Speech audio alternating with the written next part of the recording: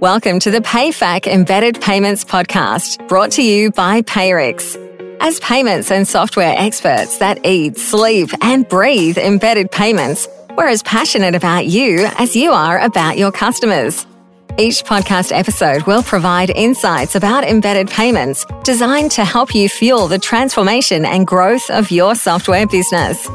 You'll learn from industry experts, Payrix customers, and leaders on the Payrix team about the latest trends, best practices, and real-world guidance from payments experts to help you take your software platform higher.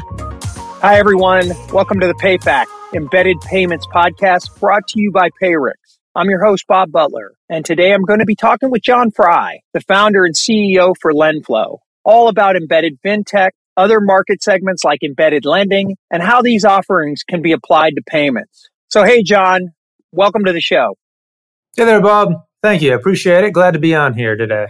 Really happy to have you on. First, before we get started, can you tell us a little bit about LendFlow, sort of your role and professional background in general? How did this all get started? Yeah, sure. Happy to run through it. I've been in the SMB lending space most of the last decade, starting in about 2013, right out of college. Decided to pursue a more entrepreneurial career and launched my first company right after post-graduation, and it happened to be in the fintech space, doing a lot of customer acquisition for SMB lenders, for payments companies, merchant processing. And I think SMB lending is really the one that took off for us, and found that myself and our team was really passionate about. We grew out that team, did a few $100 million in SMB loan originations, and from that point, really just identified other areas of opportunity in the space. And I think one thing that we pretty quickly noticed that back then, there wasn't actually all that much tech in a lot of the fintech companies. There's mainly just big rooms of people doing manual processes. And we identified pretty early on, okay, well, if we come in here and provide a more tech-enabled solution, then that's a great opportunity, a great thing, a great value add we can provide to our clients. And so we really started to dig into that, especially around late 2014, 2015, and helped them with a lot of their tech challenges, and ultimately ended up building a tech-enabled microfinancing platform. We started issuing our own credit and learned a lot through that process as well, really plugged into a lot of the earlier fintech APIs. And then from that point, from all that we learned, thought the most exciting, impactful opportunity was, instead of trying to be that lender, that embedded lending service, we really wanted to allow our customers to execute on all the amazing embedded lending opportunities out there and just make a platform that makes it easy for them to innovate on top of and bring those products to life and iterate and bring them to market quickly. So that's what we did. We launched it in 2019. Had our first customers in Q1 2020, which is a pretty amazing time to launch a new project, a new business. And we got through it, scrapped, and it got our way through the lockdowns and the pandemic. And, 2021 has been a great year for us. We're excited about the team that's coming together. We're super excited about, many of the new customers and the innovation we're seeing being built on the platform, and looking forward to a huge year in 2022. I mean, that's really cool and really interesting. I love the background. Can you talk a little bit about the use cases that you've seen as you've built out the product at LendFlow? Yeah, there's all kinds of things being built. There's so many areas of opportunity in the space. Everything from building like buy now, pay later. That's a pretty hot one. Launching revenue-based financing products. We've seen a lot of that. Both lenders who are trying to get into that, as well as platforms that want to offer a similar offering to Square or Shopify Capital. We see instant pay features to help their customers get paid immediately. There's a kind of a time lag between when they render services and when they're paid for them. To add in financing products into checkout processes, issuing credit on credit cards, SMB credit cards. We've seen that's pretty cool, just to name a few. So all kinds of products being built right now. As you think about embedded lending, embedded payments, which is what we do over here at Payrix, can you give me an example of how you see that sort of multi-embedded solution coming together? Yeah, I think they build on each other quite well. You can see that with the success of some of the earlier successes. I mentioned Square and Shopify Capital a moment ago. But you really just have all of that data to understand before they even know that they want or need financing with you. You know whether or not they're going to be qualified, and you have that very valuable data that you can analyze and determine if they're going to be a good fit for financing. You also can use that data to determine when's the right time to present the opportunity. It's very much a timing product, especially in a lot of the industries that need it most. You have kind of cycles. You have times of strong cash flow and times where it gets more tight before the revenue comes in. And so if you're able to hone in on when those times are, you can provide in context, timely financing to your customers. And that's a big value add. No one likes the age-old way of trying to originate loans that the banks and others have used in the past, was basically just slam people with ads and marketing until you get lucky one day and you hit them on the right day. So you can just deliver it to them right when they need it.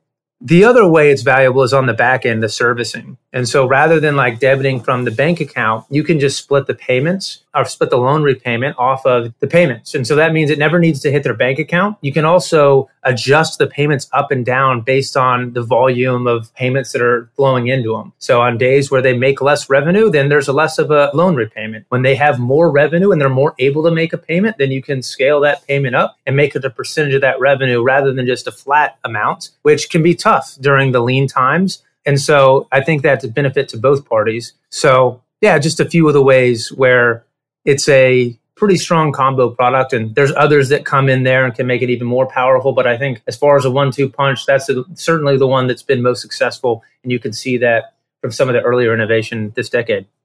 I mean, do you see other efficiencies and benefits besides those? Because I think those are huge, by the way. Any others that you can think of?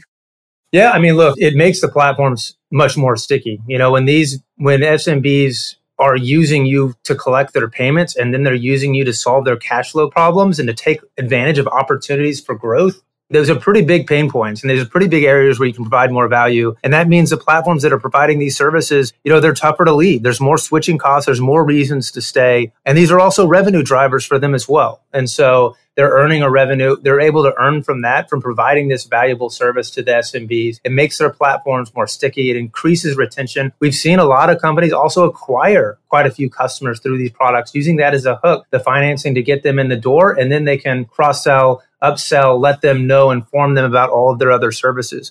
It also can help if there's some kind of action or feature on the platform, help drive engagement for it. So if you have a payroll product and you're trying to drive payroll, well, the last thing you ever want to do is not be able to pay your people, pay your employees. And so, that's a pretty big pain point. If you need to pay payroll and you can't make it, that's a very bad thing for the business. And so if you're offering payroll and all of a sudden you offer payroll financing on top of that, they can know in the back of their head anytime they use that feature or they need it, they can also finance that payroll. It makes them more likely to start to use that product. It gives them a reason to use it for the first time. It drives engagement of it. And you also see that in the checkout process. If you look at what Affirm's done, as you're going through that consumer e-commerce checkout process, now you can pay later. So it increases the cart size. But you see that in B2B payments as well, where you can increase the transaction volume, increase the cart size by offering financing at the point of sale. And so, we see that with equipment purchases. We have some equipment loans being built on our platform, which is pretty cool to see. Just a few more examples where you can really drive improvements and create more value on your platform through these services. I definitely have a couple of opportunities we need to connect upon. While we're talking about platforms, are there certain software verticals that you think are a better fit for embedded fintech in general? And can you give me a few examples of why you think they're better suited than maybe some others?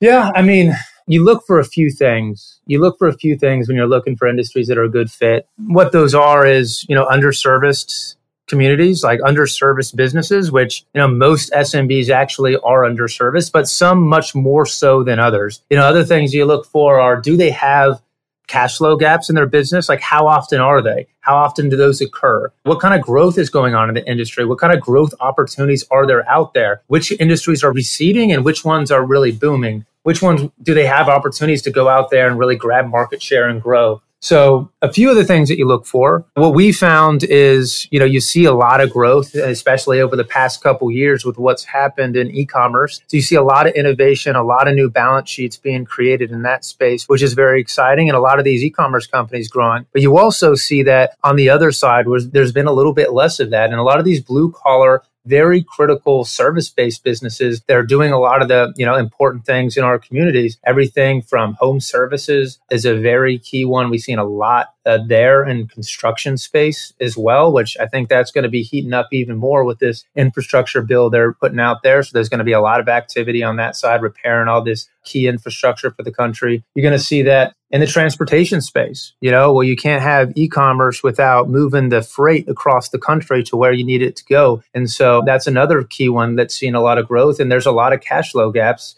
It takes time for them to get paid after they pay all those upfront costs and deliver the freight. And they don't get paid until a good time after that. So just to name a few examples, on top of like business and personal services, everything from barbershops, salons, a lot of these community, you can throw restaurants in there as well. I think these are the big ones that we've seen.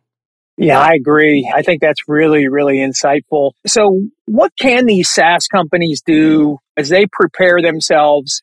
I talk embedded payments all the time, but as we start to introduce a lot more sort of a broader scope of embedded fintech, what can they do to prepare themselves for this overall embedded fintech journey? And what can they expect? Or do you have any idea on any best practices or advice on how to select a partner, implementation process, go to market, operations, all that kind of stuff? Any thoughts on that for these software companies? Well, there's a lot to unpack there. We could probably have about 7 podcasts on each of those. So where to start? I think everyone needs a plan. More broadly, you got to have a strategy for this. If you're just sitting back thinking it doesn't apply to you, then, you're quickly going to be left in the dust, and because your competitors are absolutely thinking about it. And it's going to be so important over the next decade. I think going to 2030, you're just going to see an absolute explosion of financial innovation. And much of this is going to be from all of the advantages that come with embedded finance.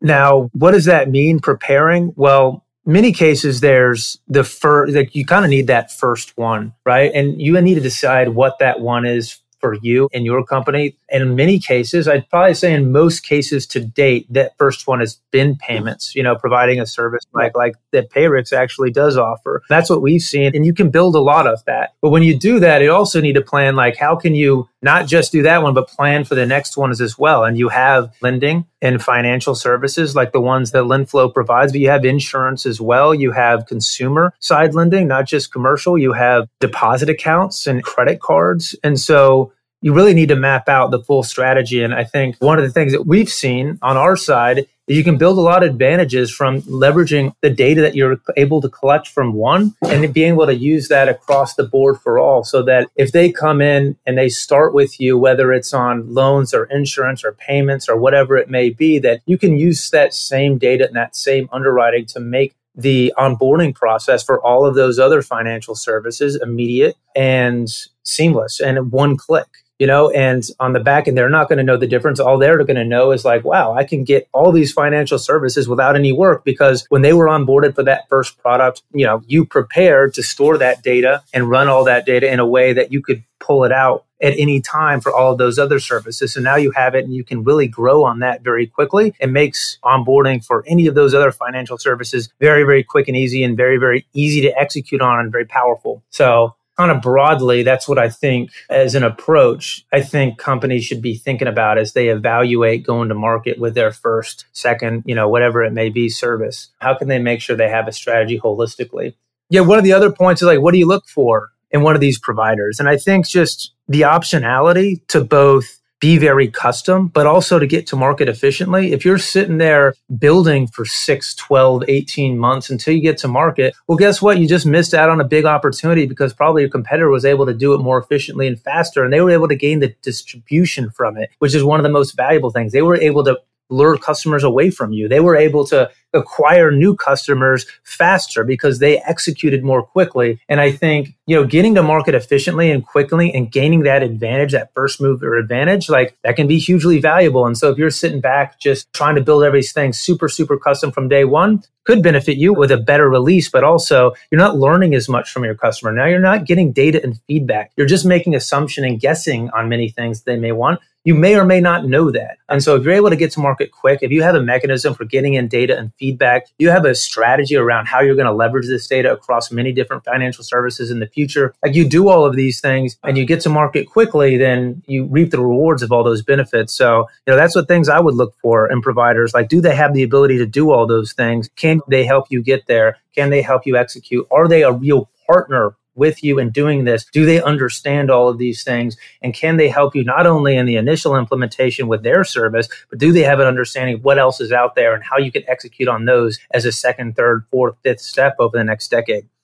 Yeah, I couldn't agree with you more, because sometimes just getting up and running and getting into market, because I think with a lot of what's going on in the space, it is a land grab right now. And sitting back and trying to build perfect while, letting perfect be enemy of the good is a bad strategy as we're out here trying to build this thing and push forward. So I couldn't agree with you more, because I've seen a lot of success, even on the stuff that we've worked on together, just seeing the pickup in a very short period of time. So, you mentioned in your last answer, like other complementary offerings that SaaS businesses can provide for their customers to monetize payments. I'd like to sort of pick that apart a little bit. What are some other thoughts?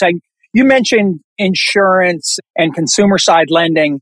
What are some other things that you think might be helpful as these software companies look to add other embedded financial services and products? I think like how they build off of each other. You want to try to capture those synergies as much as possible. And what I mean by that is, you look at what Shopify is doing, where they have, they did payments, right? And they've executed on that very, very well. Then they did Shopify Capital, so they're providing the growth. Then they have the buy now, pay later in the checkout process. So it's kind of like they got a full loop, a full circle, where now their businesses are getting from the buy now, pay later. They'll be able to purchase more. They're able to get bigger cart sizes. They're able to do more volume of transactions that they're getting. Then they're able to go out and scale by purchasing more inventory at wholesale rates. They can make investments in their business. They can do all these other things. And then powering all that is the payment. So every bit of flow, it's very easy for the payments to flow through. And then Shopify is able to monetize all of that flow. So you want to look for those virtuous circles in other areas and see like what's going to drive the most impact for your company, but also what's going to get the flywheel turning on kind of the second order effects. Like what other impacts is it going to have? If you're selling ads on your platform, for example, and you have an ad financing product, that's going to initiate the more purchase of ads. Or if you have equipment loans and you have an equipment financing product in the checkout process, how's that going to impact? What's the second order effect of people being able to have that option when they're going through that process? So I think that's one thing to look at is it's about the top line revenue, but it's about how these products synergize and work together. And then it's about the second order effects that they cause. So yeah, that's one thing I would dig into and look at. I really appreciate it. You have any closing thoughts before we wrap up for today? Well, it's exciting time. Like I said, I think there's going to be an absolute explosion of innovation over the coming decade. It's cool to kind of be at the ground floor with companies paving the way, or on the shoulders of those who paved the way with all the awesome innovation that's happened over the last decade and the great companies that were built. Much of this would not be possible without all of kind of the way that they paved the path for us. And now there's companies out here like Payrix and LendFlow that can help push things forward. So if you're not innovating, you're not in there yet, I think we're still early days and I think you should hop in. So I'd certainly love to hear from you if you're thinking about building in the space or you're thinking about executing on these opportunities. I'd always love to chat. So feel free to reach out to me over email on LinkedIn. And yeah, I'd like to continue the conversation as well with you, Bob. Anytime you'd like to have me back on here, dig into any of these topics, happy to do it. Really appreciate it, John. You guys have been great partners and have really enjoyed the relationship with LendFlow. Again, want to thank you for being on the show. I know we're both big believers in sharing knowledge and experience on embedded solutions. So we really appreciate you joining us today. Yeah, I appreciate it, Bob. Thanks a lot. It's awesome to be here. We will continue to invite industry experts like you on the show because we want to be a trusted resource for software providers who are out there trying to make sense of embedded solutions and PayFac, and to help them get the education they need to make the business decisions their customers and investors will thank them for. Thank you for joining us today on the PayFac Embedded Payments Podcast, brought to you by Payrix. For more information about embedded payments, subscribe to our show at payrix.com/podcasts.